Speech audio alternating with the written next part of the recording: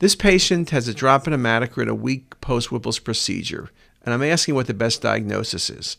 If you close your eyes and don't even look at the images, if you're dropping hematocrit a week post-Whipple's, I'm thinking you bled, and typically you bleed from a pseudoaneurysm, most commonly off the GDA, though we've seen it from hepatic artery and we've seen it from splenic artery.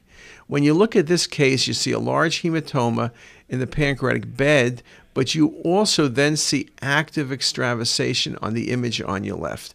And although you may not be able to connect it to the exact vessel, this would be classic in location for a bleed from a GDA aneurysm. Even if you're not certain where the vessel is, this patient's going to angiography for embolization. If you don't do that, if you miss the diagnosis, this patient could die. The patient will bleed to death. So it's a surgical, or in this case, an interventional emergency. We can see old hematomas or abscesses in the surgical bed, but this is blood and this is active bleeding. Very nice example, and the patient went directly to angiography.